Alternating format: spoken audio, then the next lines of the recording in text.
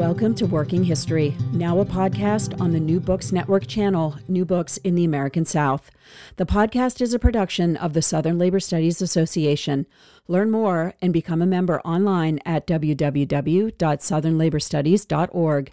I'm series host Beth English, and today I'm speaking with Eileen Boris, the Hall Professor and Distinguished Professor of Feminist Studies at the University of California, Santa Barbara.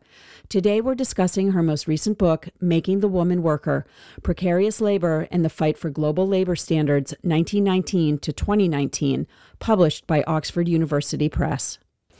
Eileen Boris, welcome to Working History. It's my pleasure. Great. First of all, congratulations on the publication of the book. It's been a decade in the making, is that right?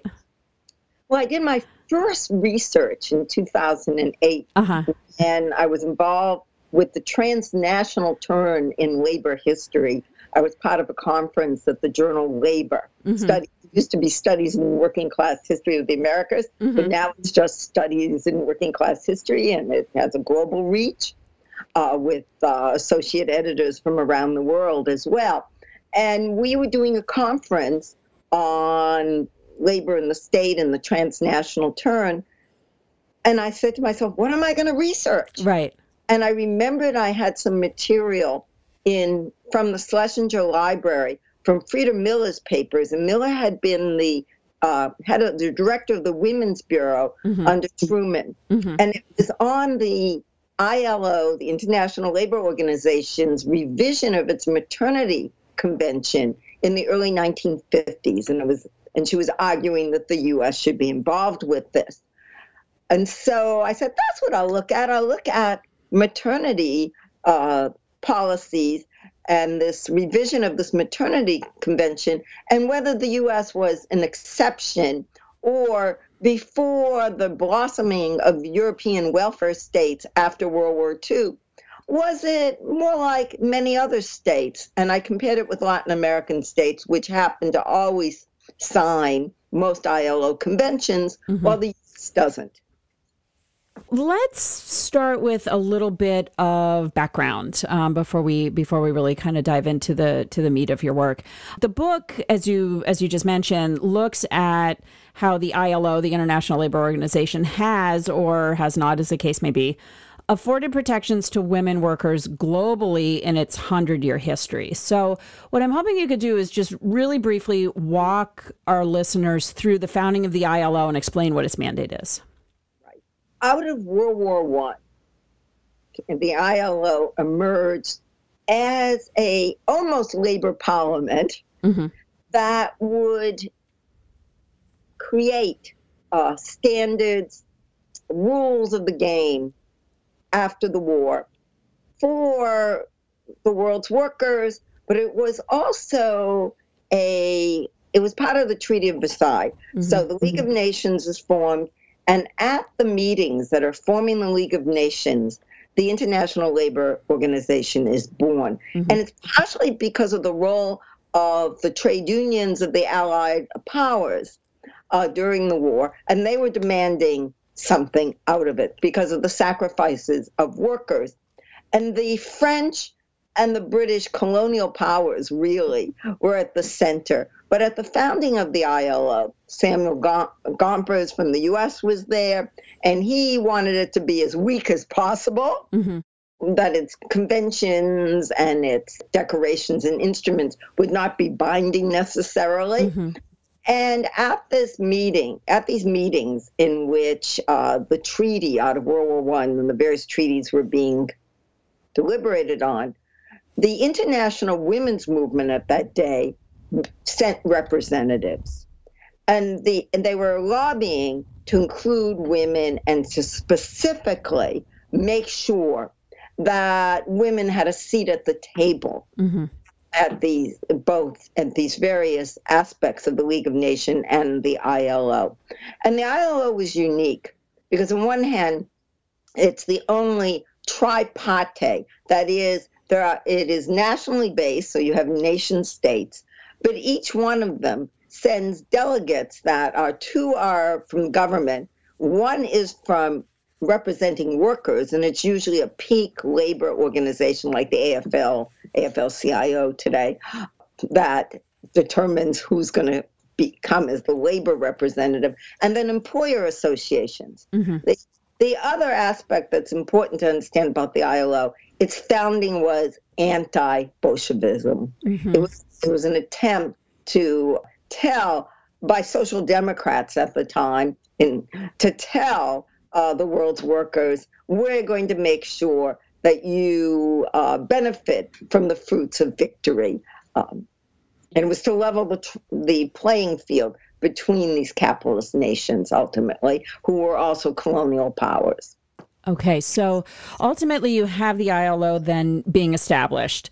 And the ILO's labor conventions, in large part, it seems from the interjections made by women in the debates, were intended to include all workers regardless of gender. So why then do we see women, when we look at the course of the 20th century and then largely into the 21st century as well, largely left out of the protective regime or the labor standards and protection regime that's created through the century after the ILO was founded?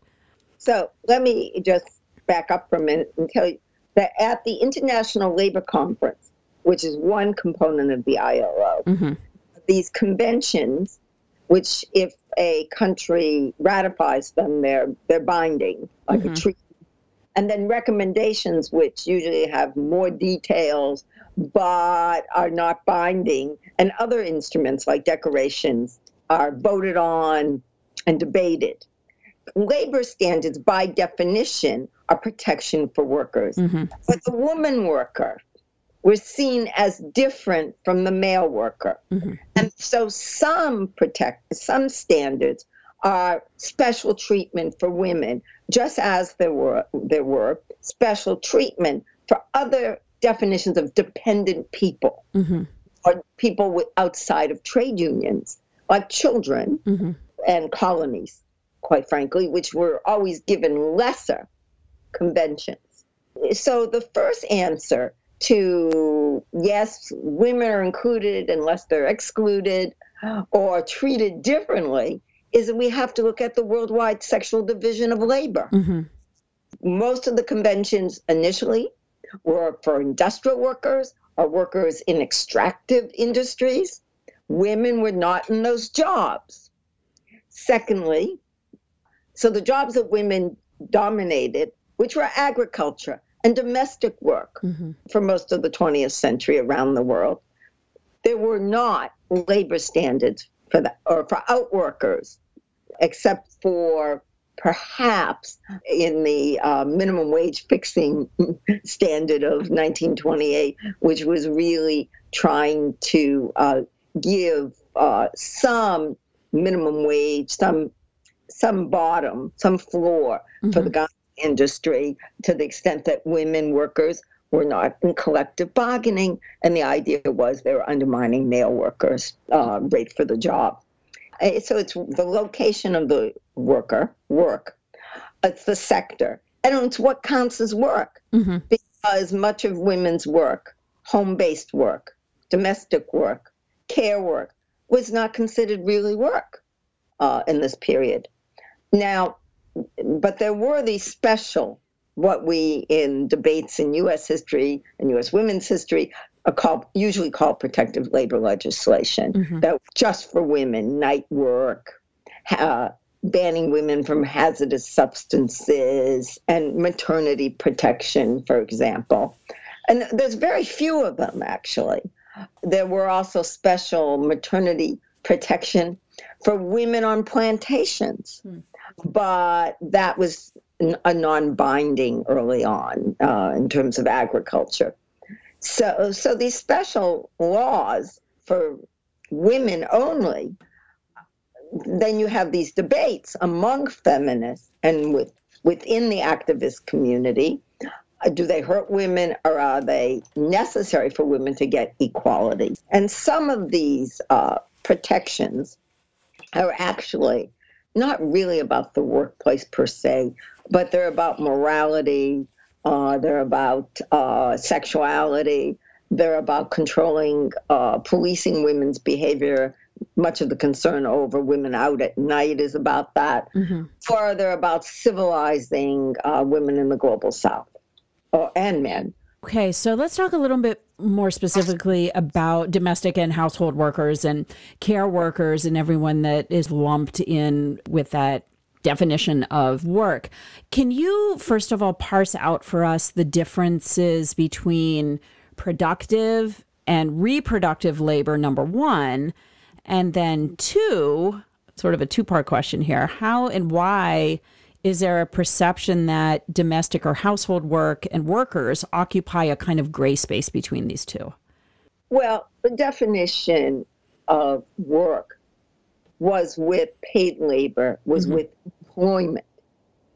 And to the extent that the ILO conventions, which are aspirational by, countries are supposed to make sure that their laws, if they sign on to the conventions, match the different articles of the convention, were based on the white male Western industrial worker, the full-time worker, the unionized worker, and not part-time, the worker in the home, because that wasn't really seen as a workspace. And it also was not seen as a space of labor that was involved in international competition and trade. Mm-hmm. And that was one of the bases to level that playing field between nations. So the home is not looked at as a workplace. It's looked at as a place of privacy and a family. Mm-hmm. And these kinds of ideologies, these definitional ruses, meant that when the work that is supposed to be for the family or done out of love or kinship obligation becomes commodified, becomes paid, that work isn't also seen as real work. Mm-hmm. So domestic workers and other household workers, particularly domestic workers, had a double strike against them, even though the issue of domestic work went in and out of discussions in the interwar period in the 1930s, and there was some concern.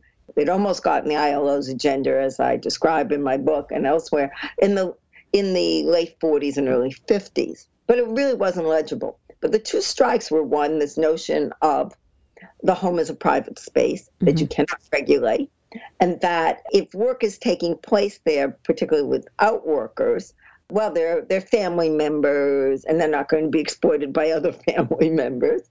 But secondly, it's not a proper subject for an international intervention because it's local, it's intimate, it is not. Now, we know this isn't true because of migrant workers, but this is the basis in which it's dismissed. It just wasn't legible as work. Mm-hmm. And does this play into muddying up in some ways sometimes what is very neatly categorized as global north and global south, right? When you think of global north as industrialized, as, advanced economies and so forth, and global south as developing or more agricultural, where do domestic and household workers fit into those kinds of definitions of global economy? The third world within, as colleagues have called it. We have uneven and unequal development, even within the global north. And it's really only in recent decades that we've been able to embrace that idea that we have persistence of not quite free labor. We have pockets of what's called underdevelopment. Yourself as a Southern historian, of course, really knows that, that we have many labor systems competing in the industrialized North. And just as some countries in the global South, particularly in Latin America, have burgeoning, Brazil, Argentina, Chile, industrial sectors, India has. But we do associate one with underdevelopment because of definitions of development. And my book really is very much of a conceptual history. So these labor standards are defining, what is a worker, what is a woman, in the process of creating them. And I think the other problem is that this is work that is very racialized. or case-based. It's mostly female domestic work. But there's also men in Africa and in Asia who have done this kind of labor. And it's labor that's also considered invisible. Mm-hmm. And we don't think of work as invisible in the global north. And yet there's so much work over time. As historians, we realize that the industrial norm was not the only labor system. Right. What historically have been the challenges of organizing domestic and household workers and for recognition of what they do as work in sort of that productive versus reproductive sense of the word, and of them as workers? Could you walk us through a little bit of that history of organizing locally and or globally? Yeah. Well, I mean, I'm not the first historian or the only historian who's discussed this, and Tara Hunter and Emma President are written, brilliantly on this, as the late Phyllis Palmer and others. But we can go back and see that there's been forms of resistance from the time there were indentured servants and enslaved people. Andy Urban's work, I think of too, with the Irish so-called Bridget, as well as the Chinese male servant in the 19th century. And there's been forms of, the weapons of the weak, underground resistance. Mm-hmm. It's one thing. But in terms of formal organizing, and of course Tara Hunter has shown that with the washerwomen in Atlanta, we can, and others are showing it from the early 20th century, Vanessa May. So I'm doing all my shout outs now. By the time we get to the 1930s, there is some attempts to organize. And Dora Jones and the Domestic Workers Local is connected to the building trades, which becomes SEIU. It's not building trades, but it's the janitors, et cetera. Mm-hmm. What becomes SEIU is actually some of this first organizing, but it's very hard to organize scattered workers who are earning very little. And that's why domestic workers organizers then, and home care organizers that I've written, Jen Klein and I have written on later on from the 30s to the present, and organizers today of domestic workers have turned to the state. Mm-hmm. They've turned to get laws, to standards, and to really what I call a dialectic of strikes and standards, or organizing and rules, so that to make exploitation less. So the fact is, though, that domestic workers, despite their desires, were excluded from the Fair Labor Standards Act and other New Deal laws. And that was influenced both of the southern wing of the Democratic Party to get these labor standards in the 1930s in the U.S. passed, but also due to these understandings of the legitimacy of the home. Mm-hmm. And so there's been that struggle throughout in which advocates initially were the ones pushing, but domestic workers were part of civil rights movements. They were central to the Southern civil rights and the Northern civil rights. And by the late 60s are organizing in this country. But there are other histories. Liz Hutchinson has written about domestic workers in Chile. Mm-hmm. It shows a very rich history of organization in the 20th century, often connected with the Catholic Church and with radical trade unions. But none of these efforts they've always have to be continuous because people drop in and out of the occupation and they're difficult to find, and employers make it very difficult to regulate the home. I should add that this connection to radical political parties or to the left trade unions that we see in Latin America is very different than in the U.S. So when I was at the first Congress of the International Domestic Workers Federation in 2013 in Uruguay, I was very struck by the ways in which the language of domestic workers from Peru and other Latin American countries who talked about exploitation, who talked about class struggle, who talked about justice in very different terms than the women coming from the U.S., many of them who were Latin American immigrants to begin with, and migrants.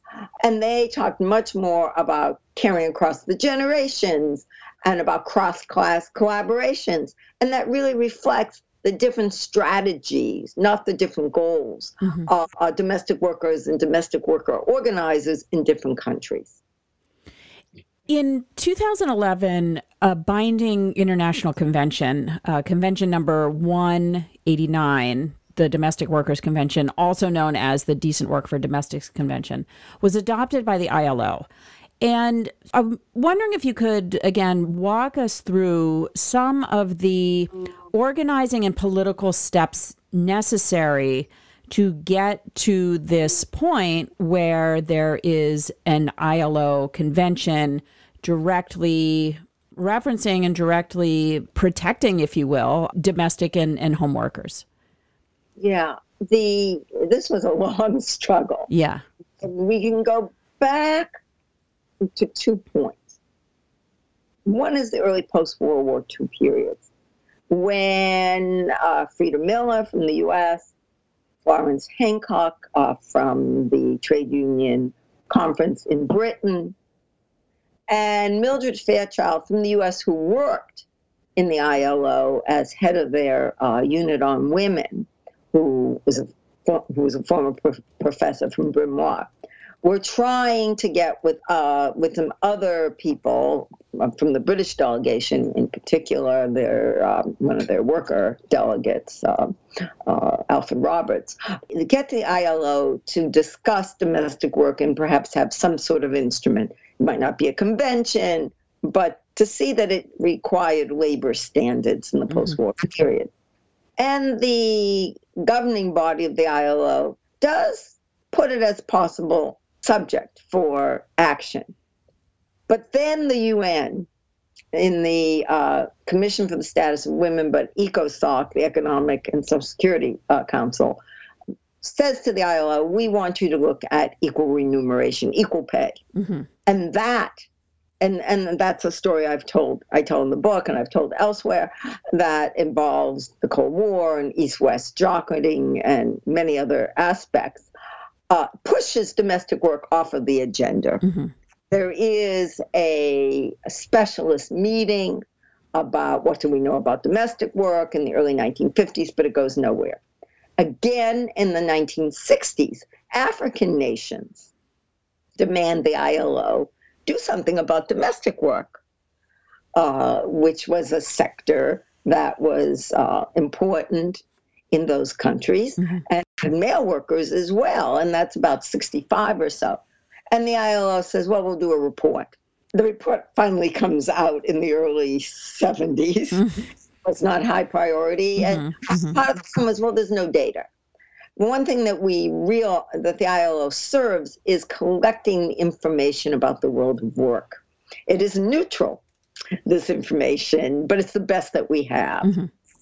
That is, there are assumptions behind the work at all times, but it's among the best data we have globally on a whole range of issues. So it comes out again, domestic work, yes, the conditions are terrible, but you can't do much about it. We can't really regulate about it. And that was the same conclusions in the 1930s when the first study was done by the ILO. You can fast forward to the organizing on the ground by domestic workers in the 1980s. Part of this comes out of the movements of migrant workers.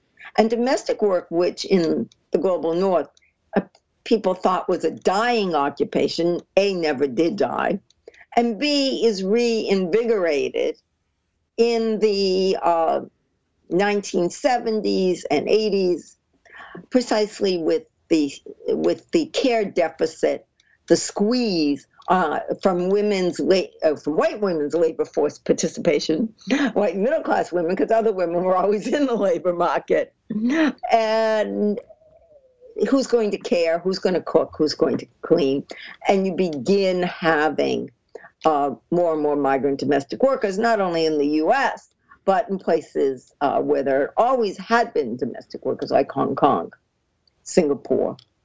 And you begin to have movements of migrant workers. They organize. Women in Latin America organize.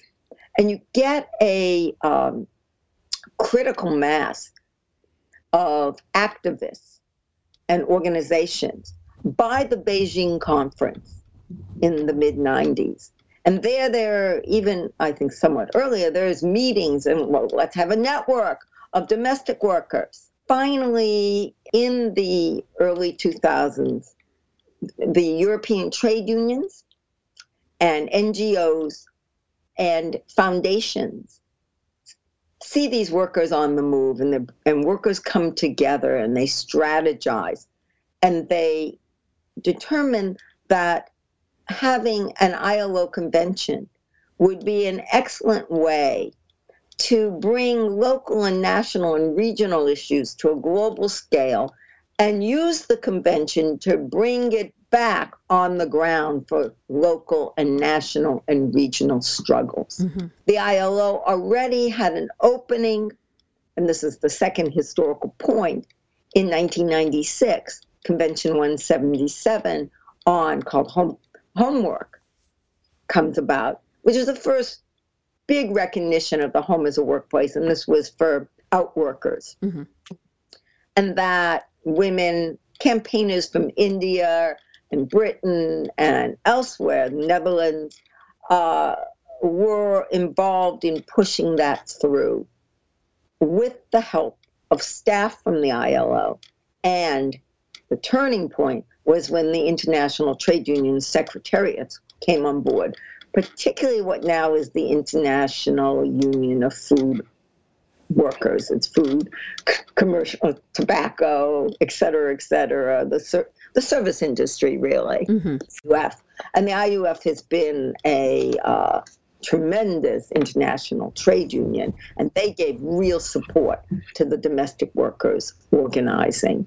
So having the trade unions, having the feminist NGOs, but having the grassroots worker organizations proved essential, as well as Juan Somalia, who was the Director General of the ILO, Manuela Tomei, who is connected, the head of conditions of work, and who had inside people and outside pressure that brought the domestic workers to the agenda of the ILO. What have the practical outcomes been of Convention 189? And sort of a sub-question to that, what is necessary to take an ILO convention from something that's aspirational, which you hinted at earlier, to operational? Well, and let me just say, it was very dramatic when the domestic workers had their breakthrough for two reasons. One is they got around the tripartite organization of the ILO, and this is important for the future, actually, because NGOs don't really have a voice at the ILO. They're observers, and sometimes if they're authorized observers, they can speak at the beginning of the International Labor Conference. Sometimes they can speak in committees. WIGO, out of Harvard, which is an international organization, Women in Formal Organizing, and et cetera, played a very important role, as well as the IUF. But the domestic workers found ways first to get their members, their activists, actual workers, on delegations, on national delegations as advisors or as delegates, actually, and appointed to the committee. But they also used messaging, signs, demonstrations to be a presence in Geneva. And the ILO had never been lobbied like that before. So they took the tactics of a social movement, and this is important for the aftermath as well, and brought it to Geneva. So, sitting together in the galleries wearing T-shirts with a message, that was pretty effective. Having press conferences every day and commentary, marching in the streets. And they did things like singing and disrupting, and they got chastised for that. But they really broke through the staid ILO. And at the very end, when the conventions passed, a banner came down. And now it's on to the ratifications. There was a movement 12 by 12. Well, they didn't quite make that, but the convention now has about 26 signatories. The Home-Based Labor Convention from 1996 has 11. Many conventions have very few signatories nations. And by the way, all the employers voted against the Home-Based Labor Convention and essentially walked out trying to stop it.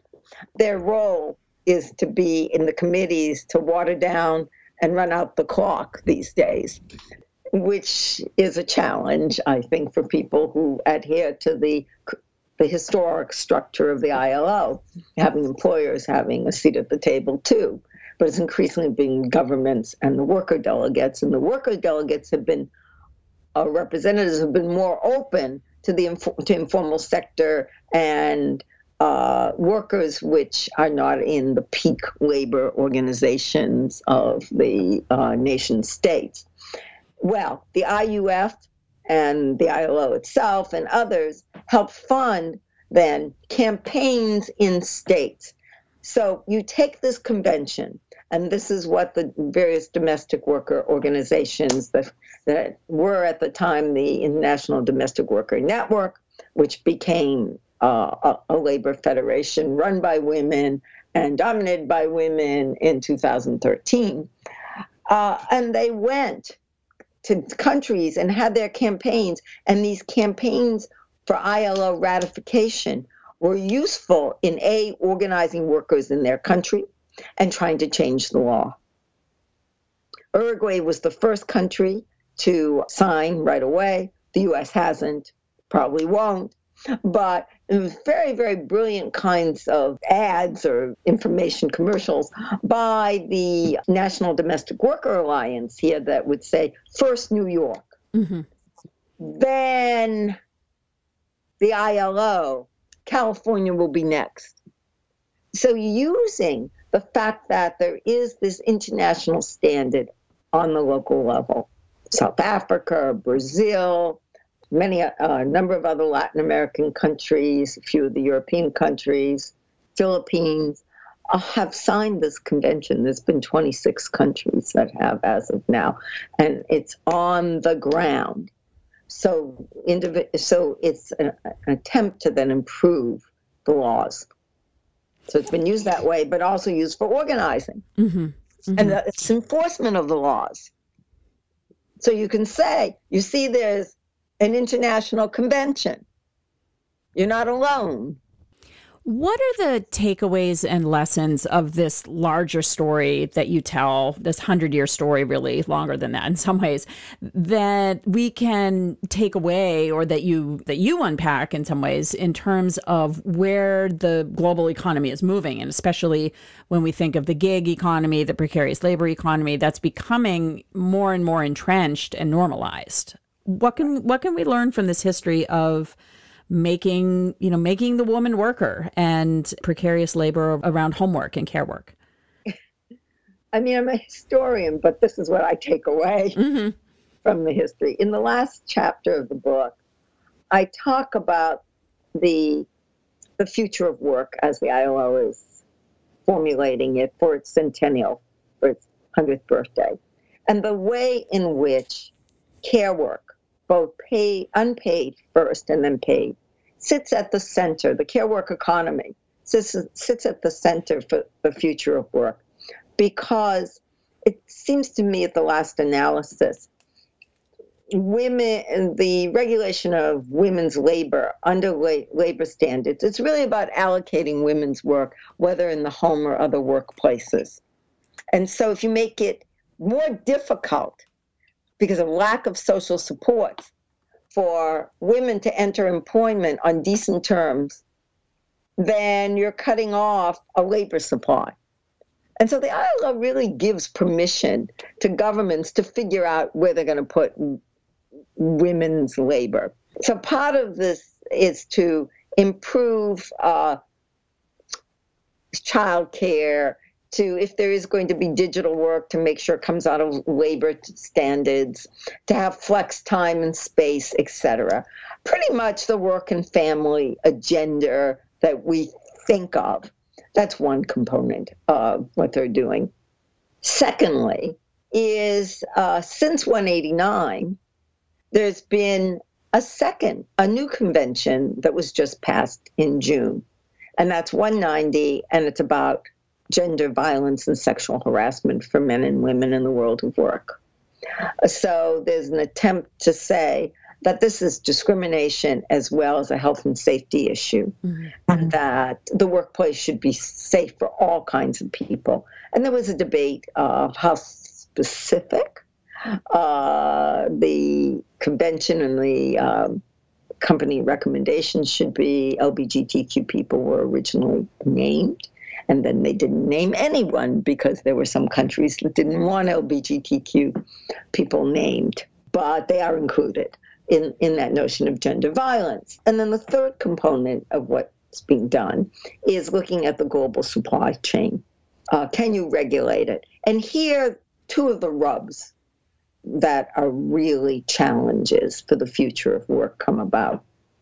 The first is, can you have national laws, national standards for multinational enterprises? This is, of course, your own work is very much dealt with the U.S. South, but also in terms of the Caribbean. What does it mean to have that? And that's been a challenge, particularly since the 1970s, but even really was beginning to be talked at the ILO in the post-war period, the early post-war period, in textiles and garments and clothing and shoes, etc.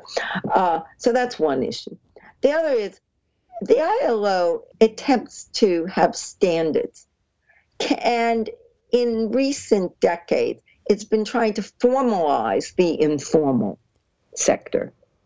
It was one of the organizations that named the informal sector in the early 1970s. But can you formalize the informal sector? And that's where this history becomes important. To the extent that the woman worker as a concept and women in the global South as the difference of the woman worker, because that's what the book sort of shows. You have the white Western industrial male worker as the norm, his female counterpart as different, and needs these special regulations. But then women in the global South, racial, ethnic, colonial, others, become the difference to the woman worker. And if those jobs are part-time, temporary, low paid, outside of the employment relationship, the standard employment relationship, there's no real employer, or hard to trace. Well, that is the lesson to learn. How do you get decent work under that kind of circumstance? And there, the two main takeaways, I think. You have to look at the whole worker. So the worker within the community, you have to look at social supports, not only workers for family responsibilities and what that might mean. Family responsibilities is sort of ILO talk for care work historically. But also you have to say, well, maybe we have to cover own account workers. Maybe labor standards should be all workers. So that's one thing. And the other is realizing that these standards hold employers and governments to account. And to the extent that they can be available as a tool for informal workers and precarious workers to organize through than, as we've seen with the home-based workers historically since the 1970s and 80s, and the domestic workers, then that offers hope for others in the gig economy. And right now, the ILO is re-looking at homework because of digital homework. And I was at a consult in July precisely on that issue. They're trying to figure out what are the lessons from the industrial homework history that can be used for digital homework. Mm-hmm.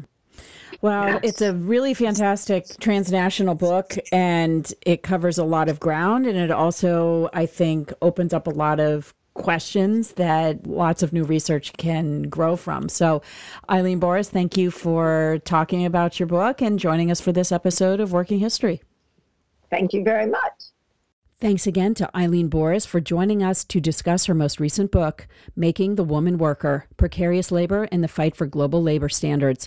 And thank you for listening to this episode of Working History, a podcast in the New Books Network produced by the Southern Labor Studies Association.